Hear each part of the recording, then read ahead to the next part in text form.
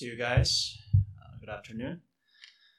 I hope you're doing okay, doing well, having a good week so far. If you're on a spring break, hope you had a good break, good restful time. But I heard students had a lot of work to do, so hopefully you can get some catch up on sleep tonight, maybe. We will go into time of the Word together.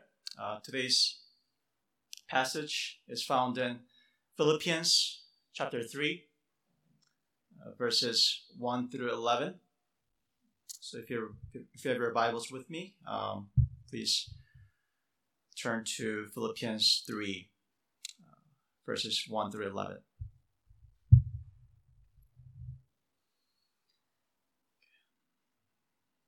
Let me read it for us.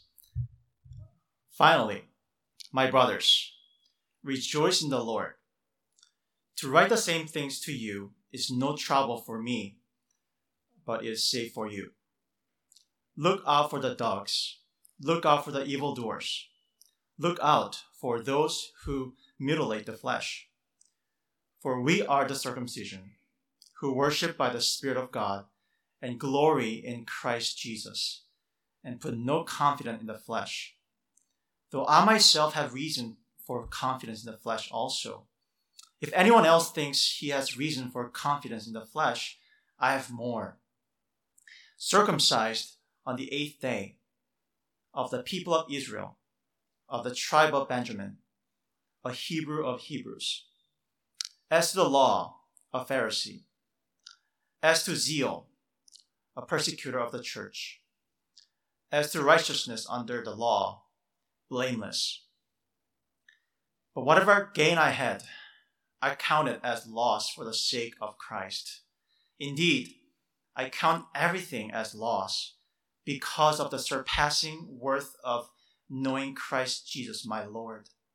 For his sake, I have suffered the loss of all things and count them as rubbish, in order that I may gain Christ and be found in him, not having a righteousness of my own that comes from the law, but that which comes through faith in Christ, the righteousness from God that depends on faith, that I may know him in the power of his resurrection and may share his sufferings, becoming like him in his death, that by any means possible I may attain the resurrection from the dead. It's the word of the Lord. Let me pray for us. We're going to the sermon together. Heavenly Father, God, we come to you, the mighty God, and yet so gracious, so welcoming. We think of the story of prodigal son, how the father ran out to greet and welcome back the prodigal son. What a tender heart that you have for us, Lord.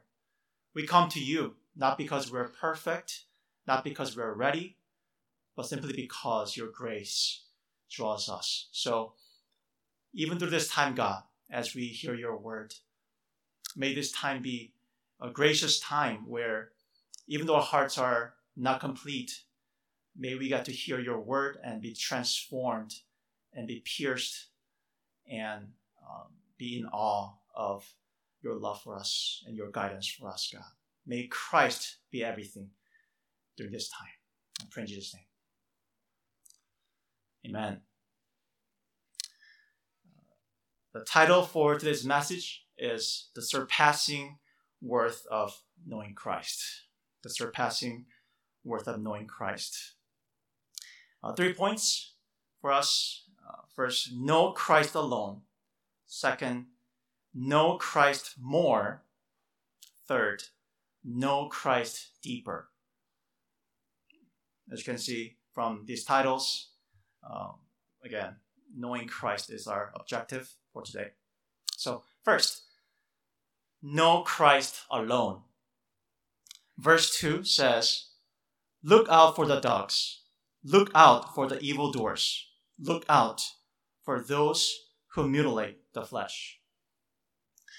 Some strong language here, but Paul is apparently warning the Philippian church that he's writing to about certain people who might endanger them. And here Paul is talking about a group of people that we will call Judaizers. This group of people are actually quite well known in the New Testament. They were well-known opponents of Paul in the churches.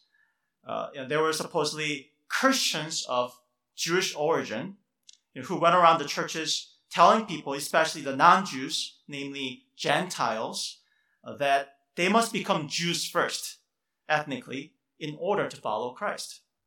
They would, of course, tell people to trust in Christ, but they would also tell them to get circumcised and follow, the Old Testament and, Jewish customs and rules in order to experience spiritual growth and eventually be accepted by God on the judgment day. By teaching this doctrine, this group was in effect saying that trusting in Christ was not sufficient for salvation. And because of that, Paul is furious. And he doesn't mince any words here. So first, he calls this group dogs. And now it'll be helpful for us to not think of cute puppies, but we ought to think of rather stray dogs. And in the first century, at the time, these stray dogs were a symbol of impurity because, as you can imagine, they were feeding on garbage and dung. And in fact, Jews would often call Gentiles dogs too because they felt superior to them, morally and ceremonially. But look here, ironically, Paul is calling these Jews dogs. He's basically saying that spiritually speaking, you guys, Judaizers, are the impure ones, not the Gentiles. And second, similarly, Paul calls them evildoers. It's ironic too because Jews often, prided themselves of being good because of their, moral practices. But again, Paul calls them, evildoers because spiritually speaking, they are evil. And the third and last, he calls them people who mutilate the flesh. This phrase, mutilate the flesh, is a play on words in Greek, actually. It sounds similar to the word for circumcision. So Paul is really insulting them here. Circumcision was the sign in Old Testament of God's covenant and blessings for Israel, and it was their badge of honor and pride. But Paul is saying that the Judaizers' circumcision has no spiritual value, so that they're simply, when they circumcise themselves, they are simply mutilating the flesh and inflicting unnecessary pain on their flesh because there's no use. Again, insult. And in response, the Judaizers might say, why? Why are you calling us these names? Then Paul will reply in verse 3. He says, "For we are the circumcision who worship by the Spirit of God and glory in Christ Jesus and put no confidence in the flesh." Meaning that we, those who trust in Christ alone for salvation, are the spiritual circumcision. The true covenant people of God who receive God's blessings and promises and acceptance. And he says, that we worship not, ritualistically in the Old Testament temple, but we worship from our hearts and from all of our lives through the Holy Spirit, meaning God accepts this worship, like we saw in John 4 when Jesus was talking with the Samaritan woman. God accepts those who worship in spirit and truth. That's who we are, those who trust in Christ alone. And then Paul also says, we glory or boast in Christ for our salvation, not in flesh or human practices like circumcision or keeping rules. So in other words, Paul here is saying that those who trust in Christ alone are the real deals. They're the legit ones. They have God's seal of approval. On the other hand, the Judaizers, who claim to be legit are actually fake and empty of any real spiritual value. And here, by saying these things, Paul is really protecting, you see, the Philippian church from the lies and claims of these Judaizers that might be breathing some threats to this church. As you know, I grew up in Korea in my childhood, and when I was growing up in Korea, there were a lot of fake brands there. I think it's because the people there care a lot about brand names, so I think some companies were trying to take advantage of that and trying to make profit out of that.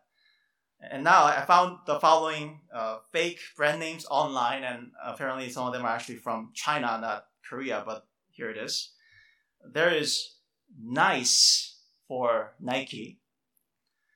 There's Coma for Puma. There is Corks for Crocs. And lastly, there is Pizza Hut for Pizza Hut. And they sound funny, but if you look at the pictures of like the logos that these fake companies made, they actually look pretty genuine. If you don't look closely, you'll be totally fooled, and you might buy them, and you'll be wasting your money because oftentimes these fake brands have really bad quality, right?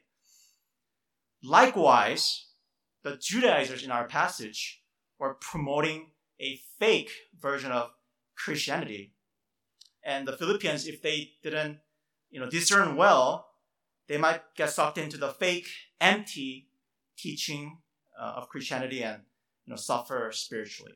That's what Paul is saying here. And I think this principle applies to us in 21st century as well. And to be sure, we may not encounter, Judaizers per se in person, but I think it's also easy for any secular, non-biblical ideas from the culture to seep into the life of the church and Christian lives and make us suffer. I have two examples. One, materialism and consumerism.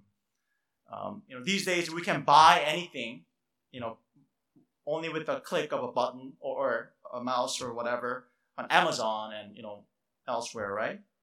And that can really train our minds to think that that's how Christian life works, just with the click of a finger. And if we get used to that, we will be indulging in material things and we'll suffer spiritually. Materialism and consumerism.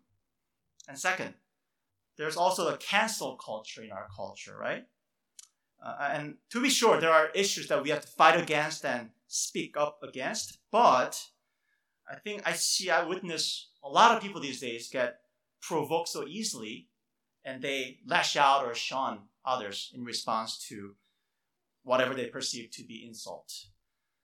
And imagine this kind of attitude and mindset coming into the church community, where we're supposed to be showing Christ-like grace to one another. But if we're not careful, we could be, perhaps shunning one another, and there goes Christian community that we love and cherish. So again, just as Paul warns Philippian church to beware of Judaizers, we too should be on guard against unbiblical things. And we will focus especially on the attack on the core of the gospel, namely justification by faith in this passage. So know Christ alone. Second, know Christ more. So now Paul will go further to expose, what this doctrine that the Judaizers were preaching, and he will try to expose the spiritual bankruptcy. And now his weapon will be himself, his own autobiographical story, testimony, because, as we'll see, he used to be one of them. Verse 4, he says, "Though I myself have reason for confidence in the flesh also, if anyone thinks he has reason for confidence in the flesh, I have more, you hear that kind of irony and kind of cockiness that you wouldn't expect to hear from Paul. Because he was a Jew and he lived a former life like Judaizers to some extent, and now he is telling them he has the right to criticize them because he knows what they're talking about and he knows how empty their view is. So he goes on, verse 5. Again, his autobiography here.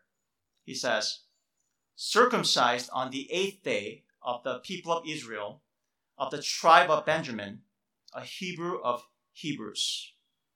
So he was circumcised, again, the badge of honor. But not just that, on the 8th day, his parents were keeping the law to the T. And that shows that Paul is not just, an individual. His whole family was a devout Jewish family. And then he says in the verse that he's of the people of Israel, of the tribe of Benjamin, and a Hebrew of Hebrews. All this to say that Paul was a pure-blood Israelite, not a Muggle. Got it? Okay. The tribe of Benjamin, by the way, was a prominent tribe. He mentions that because Benjamin produced the Israel's first king, Saul. We studied the book, right? The book of Samuel. And in addition, Benjamin, in his territory, included the city of Jerusalem. So it was a prominent tribe, and Paul was part of that. And he also says a Hebrew of Hebrews. This likely means that Paul spoke the Hebrew language or its variant Aramaic, as opposed to only speaking Greek, which was kind of like English at the time. That means that Paul and his family try hard to resist getting assimilated into the surrounding culture. They try to keep the purity of their tradition and their religion. So what this verse means is that Paul has a perfect religious Israelite family that he can take pride in. But not only that, Paul himself performed well too. Verse 6, along with the last sentence of verse 5, it says, as to the law, a Pharisee, as to zeal, a persecutor of the church, as to righteousness under the law, blameless. So here are the accomplishments of Paul. First, he kept the law strictly as a Pharisee. When you hear the word Pharisee, it may sound negative because of, your exposure to this group in the Gospels and how they're, opponents of Jesus. But the Pharisees were actually highly respected at the time by people because they're known for, taking God's law seriously. And Paul, being a part of this group, followed their suit and kept the law well. And second, as to zeal, he persecuted the church. This means Paul went extra miles, went further as a Pharisee. In Old Testament, the guy named Phinehas and also Prophet Elijah, were commended for their zeal in that they killed rebels and idolaters in Israel, purging evil in the nation for God. So that was sort of a model, and Paul must have regarded Christians as heretics and blasphemers because they were worshiping Jesus as their God. So he went after them, and he, persecuted them. He even killed them, thinking that he would earn more brownie points from God for doing so. And third and last, as to righteousness under the law, blameless. This does not mean that Paul was sinless, but that he kept all the rules perfectly so that no one could blame him for any wrongdoing. So in his world, in his society and community, Paul did everything right. He was perfect, and people must have praised him. Have you guys heard of this person named Johnny Kim? Johnny Kim. He recently became the first Korean-American astronaut for NASA. But before he became an astronaut, he was also, I guess he still is, a medical doctor from Harvard Medical School. Furthermore, he is a Navy SEAL with a Silver Star and Bronze Star, well decorated. And he's pretty good looking, I admit it. And I haven't seen it, but I'm sure his body's really fit too, being a Navy SEAL, right? And I'm like, man, it's so unfair. He's like total package. But I was also relieved that he wasn't successful when I was growing up, because I'm pretty sure my parents would have used him to make me, or to tell me to become a doctor astronaut or something like that. But man, perfect guy. And Apostle Paul, in this passage, after hearing what he said, he would have been a Jewish Johnny Kim, right? In his own community, he was highly successful in his accomplishments, and he had the perfect family background too. And then we hear in the book of Acts that he was educated under the leading Pharisee scholar of the day, meaning he went to Jewish Harvard at the time. And he would have been a role model, right? So some parents in the community would have said to their kids, hey, be like Uncle Paul.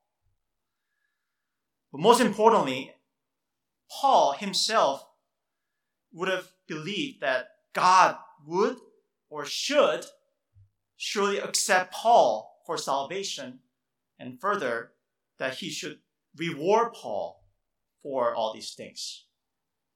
That's what the righteousness under the law means in the text. And that's also what having confidence in the flesh means. And this is the worldview that Paul grew up in and thrived in. But now, look at what Paul says next in next few verses. Something drastic happened in his life. Verses 7 and 8.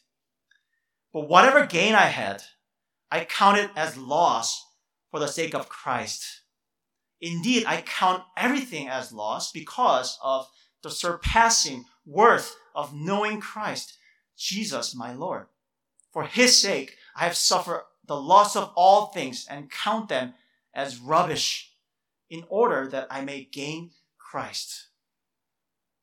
Here, Paul, I need you to notice the accounting terms, gains and losses. It's as if Paul has a balance sheet or a bookkeeping spreadsheet in front of him, and he's writing down, all the gains and losses in his life.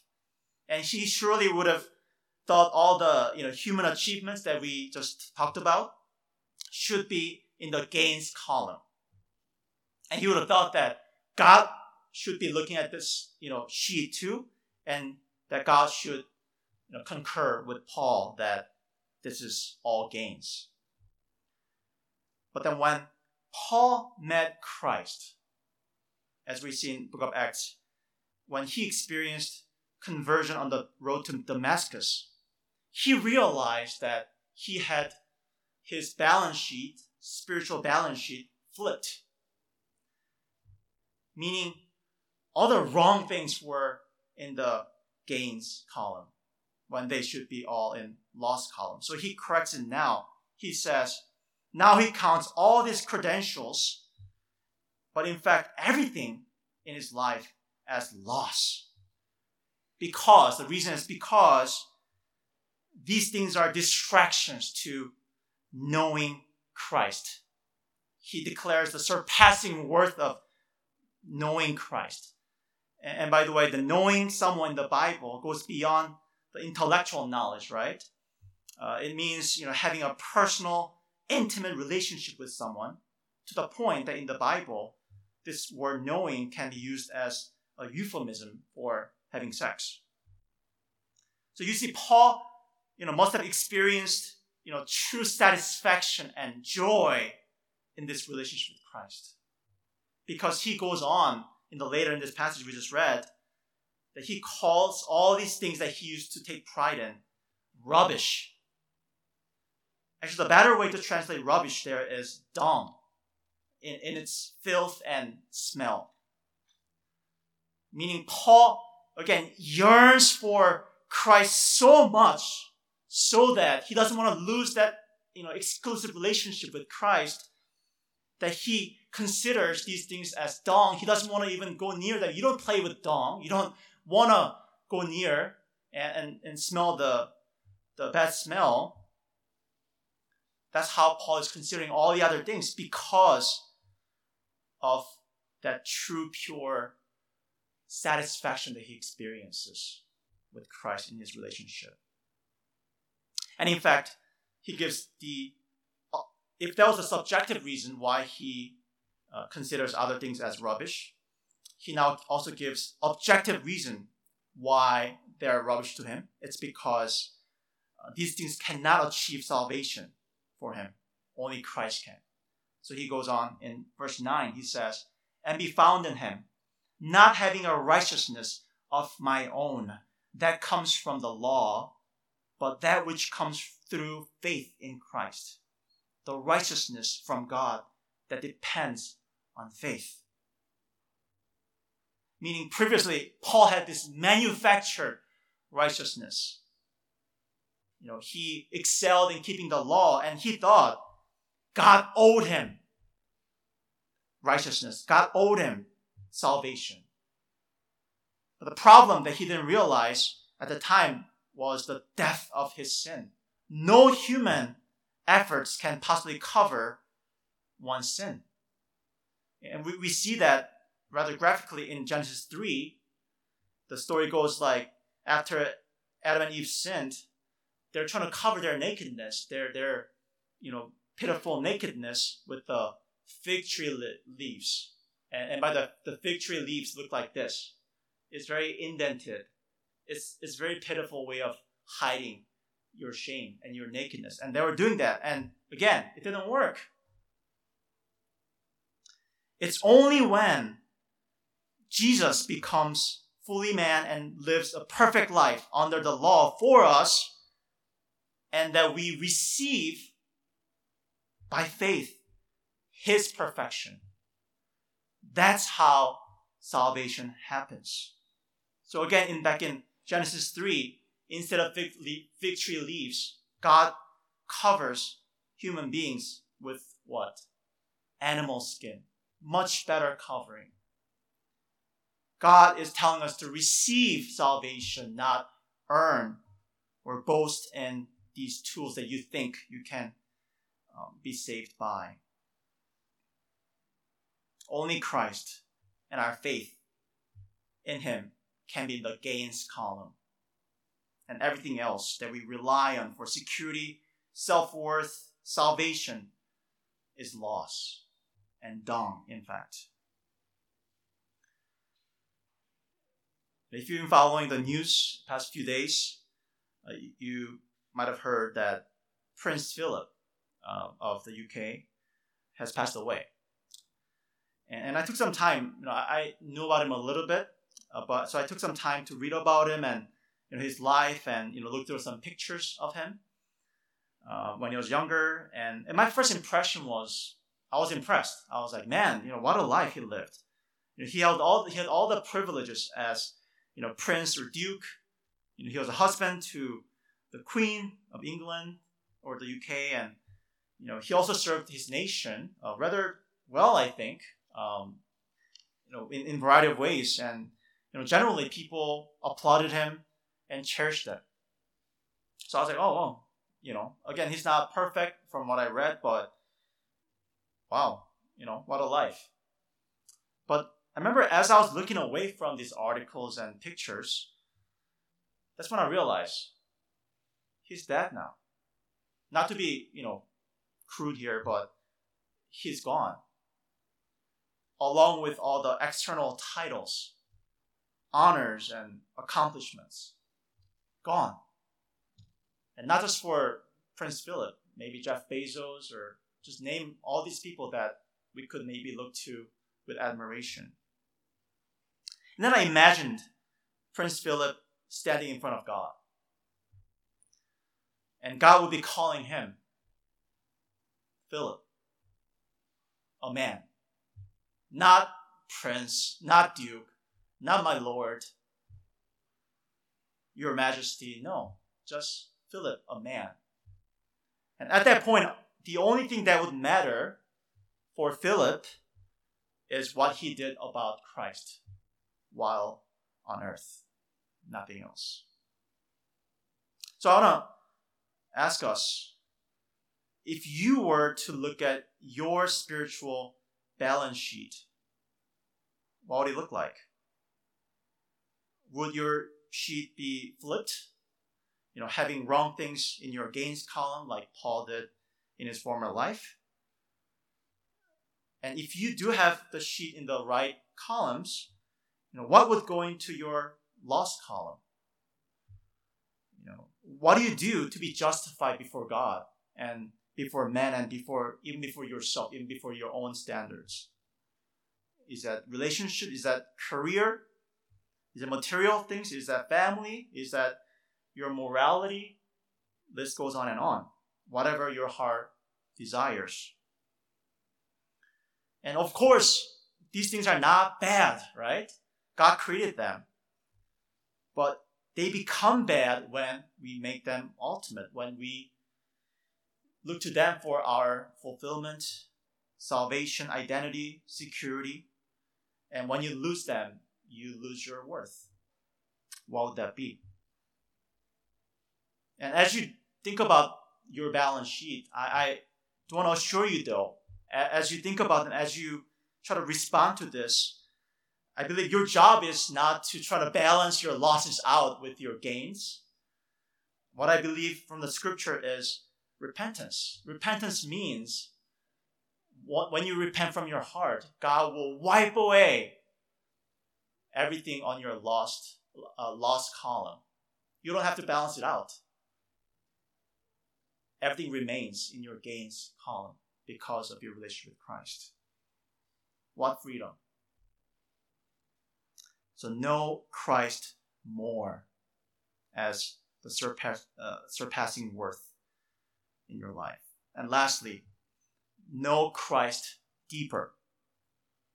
So again, we have to boast and trust in Christ alone, not other things. And Paul also exhorts us to grow deeper in knowing Christ in our personal relationship with Him. Now in this last section, Paul will tell us how we can grow deeper with Him. And the answer might be surprising / uncomfortable. His answer for our growth is suffering. Verse 10. He says, that I may know Him, again, know language, know Him, and the power of His resurrection, and may share in His sufferings, becoming like Him in His death. So here in this sentence, it's quite long with the different clauses, but we can see right away that knowing Christ is related to these three things. Knowing the power of His resurrection, sharing in His sufferings, and lastly, becoming like Him in His death. And they all sound jumbled up, but when you put these things together, it's actually pretty simple what Paul is trying to say. First, the Bible forewarns that Christ followers inevitably will go through various tribulations, no exceptions, before they enter the kingdom of God. And through these afflictions, they are to share in Christ's sufferings, meaning they're walking on the road of suffering like Jesus did for God, for our salvation. That's the pattern that Christ followers follow. But the Bible also reminds that Christ followers have God's power in them through the Holy Spirit. And this power, as we saw last week, or as we experienced last week, it's the very power that God exerted to raise Jesus from the dead. That's the power available for Christians. So when you put this together, what this means is that Christ followers, as they go through various sufferings in their lives, they go through them, they overcome them, not by themselves, but by the power of His resurrection. That's the reality. And last of all, through this process of dying and rising again, Christ followers become more like Christ in their character, as they continuously say no to their old self. I believe that's what that means when he says becoming like him in his death, meaning just as Jesus died on the cross, we die to our old self. We say no to the remaining sins, and thereby becoming more like Christ. All this to say, suffering is what enables Christians to experience God's resurrection power and become more like Christ. And verse 11, that by any means possible, I may attain the resurrection from the dead.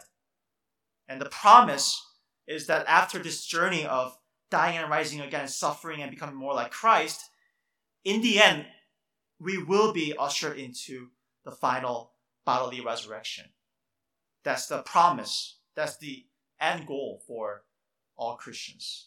By the way, the phrase there, by any means possible, it may sound like Paul is doubting, the resurrection that's going to happen, but it's rather, he's certain about the coming resurrection, but he's rather uncertain about how he will get there. He could be getting there, through Jesus coming back before he dies, or he could be getting there, after he dies or things like that. So, just to be clear.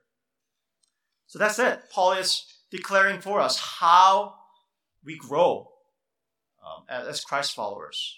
It is through suffering by the power of the resurrection, and as a result, becoming more like Christ.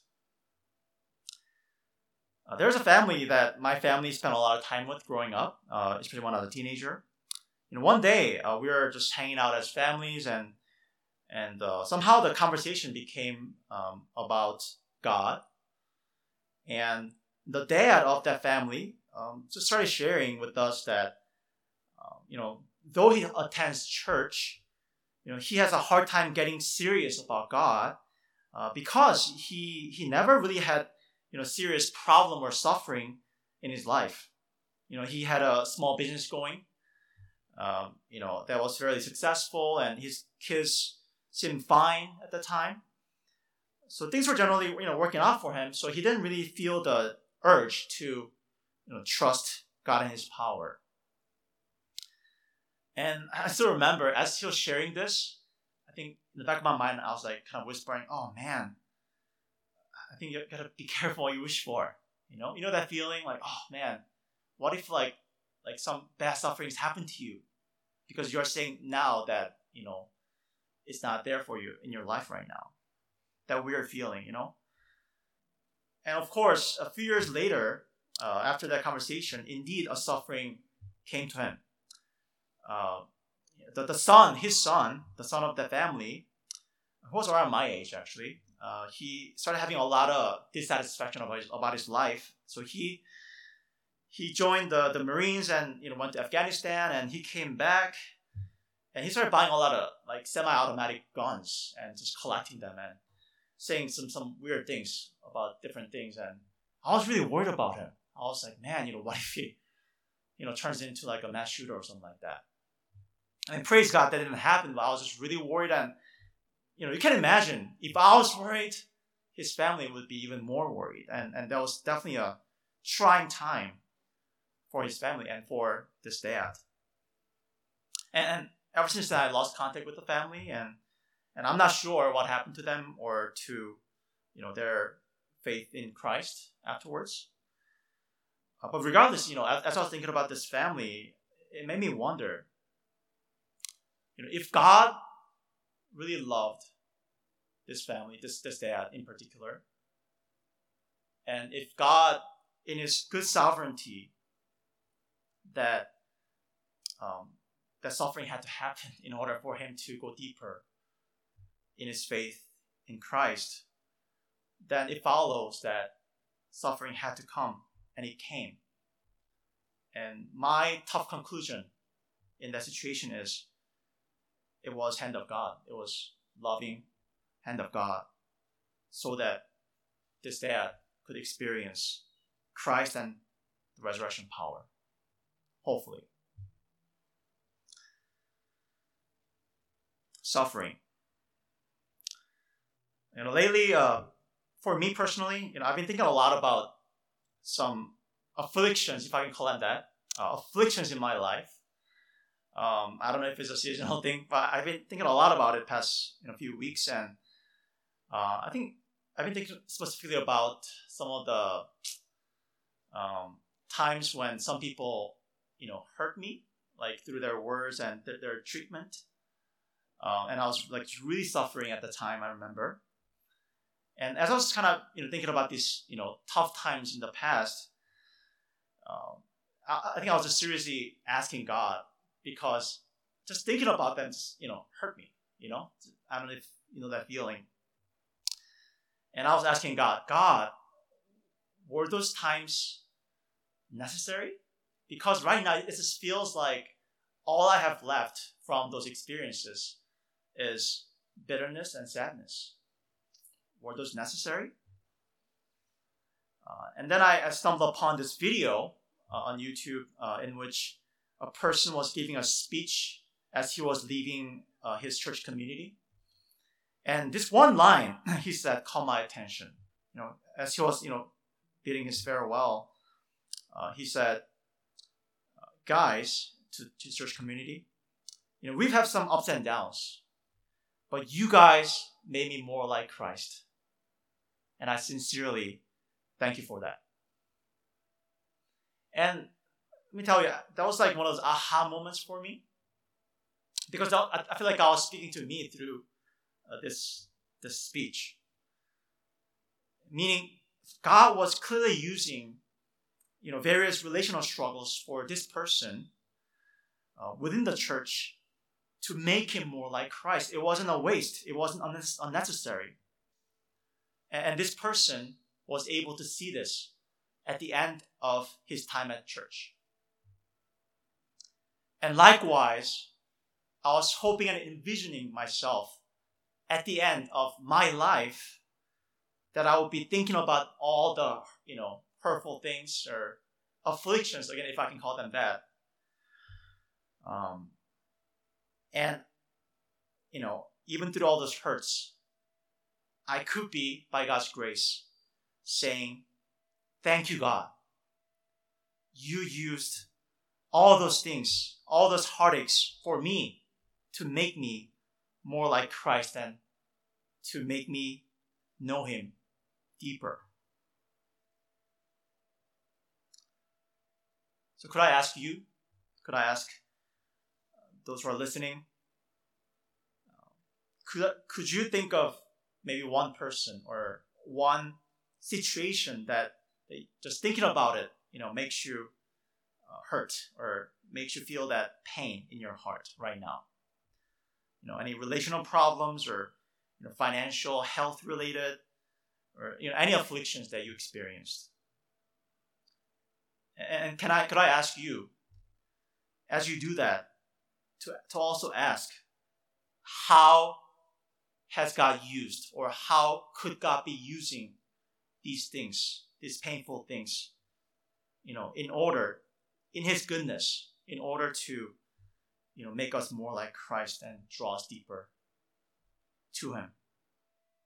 And I don't want to discount your pain as you do this, but I think it's encouraging also and necessary to see God's sovereign hand in your life for your best, for your good, knowing Christ, the surpassing worth of knowing Christ. So again, Paul is challenging us here to seek Christ alone among all the other things and seek Christ deeper even through suffering because He is worth it.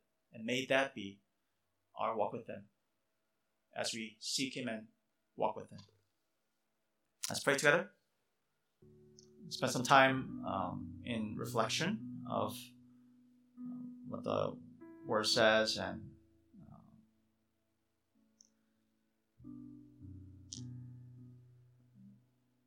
I think there could be different responses Maybe for some of us, this passage and what Paul said, is rebuking to seeking more. Stop, seeking after these rubbish things that do not last, and seek the ultimate pleasure, knowing Christ. For some of us, I think your prayer might be that God, give me the desire. I know this is the right thing to do. I know I need to be seeking Christ. But my heart is in many ways callous, or I need something. I need essentially the Holy Spirit to spark my heart, to desire Christ as my treasure, as the surpassing worth.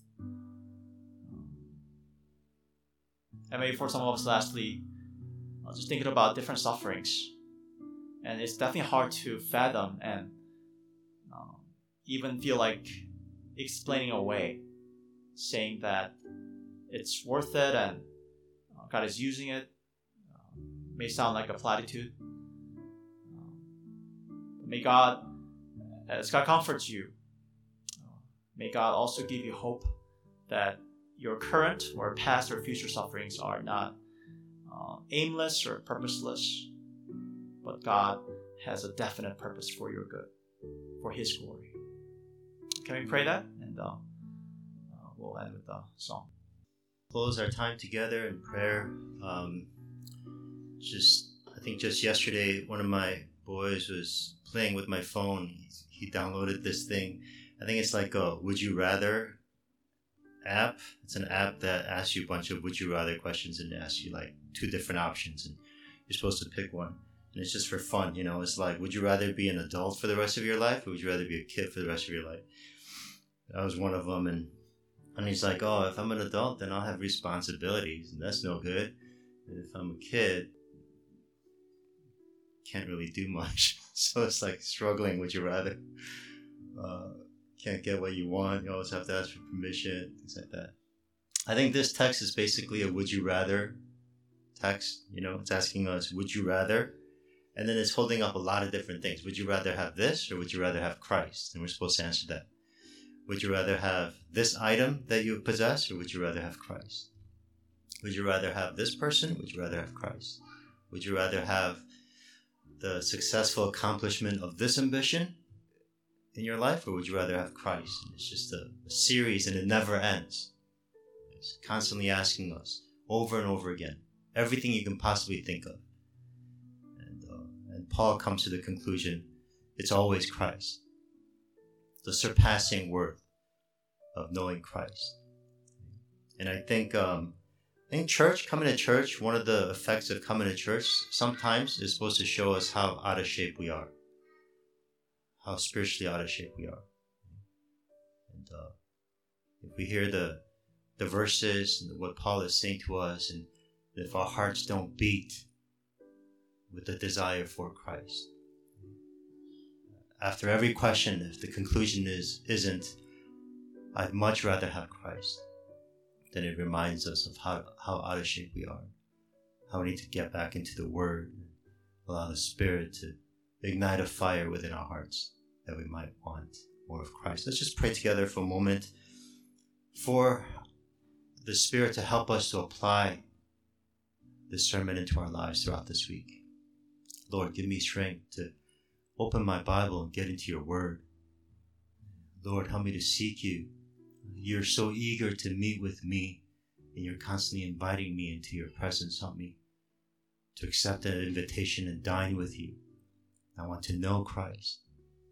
Help me to realize in my heart the surpassing worth and the greatness of knowing Christ, that all things would be considered rubbish, that I may gain more of Christ. Let's pray together for that for a moment. Let's depend on the Lord for this week and the application of His Word. We'll close in prayer and benediction. Heavenly Father, we thank you for your Word. We thank you for the reminder in recent days of the great love of God that sent Jesus to the cross for our sins. We thank you that out of your passion for your glory and out of your love for us, this gospel story, the redemption story of Jesus Christ, actually came to be, and we can actually receive the benefits of it, that we're covenant recipients of the covenant blessings of God in Jesus Christ. Lord, as we see your passion, your desire for your glory, we pray that you would allow that to reside within us as well. Help us to desire to know Christ in such deep and intimate ways that it would be evident in the small decisions that we make, in our time management, in the way that we go about making decisions for our lives, for our future. May it all be because of the surpassing worth and the greatness of knowing Jesus Christ. Pray that he would become more and more real to us as the gospel reality, truth is more and more real to us. Thank you, Lord, for your word. Pray that you would bless every single person here, bless our church. And as we become more and more people like that, pray that you would use us to spread into this world that is apart from Christ, that Jesus Christ is greater than anything else. We start with people who answer, I would rather choose Christ in our hearts. Thank you, Lord. Now may the grace of our Lord Jesus Christ, this incredible, unchanging covenant love of the Father God, and the fellowship, strength, and the power of the Holy Spirit be with you both now and forever. Amen.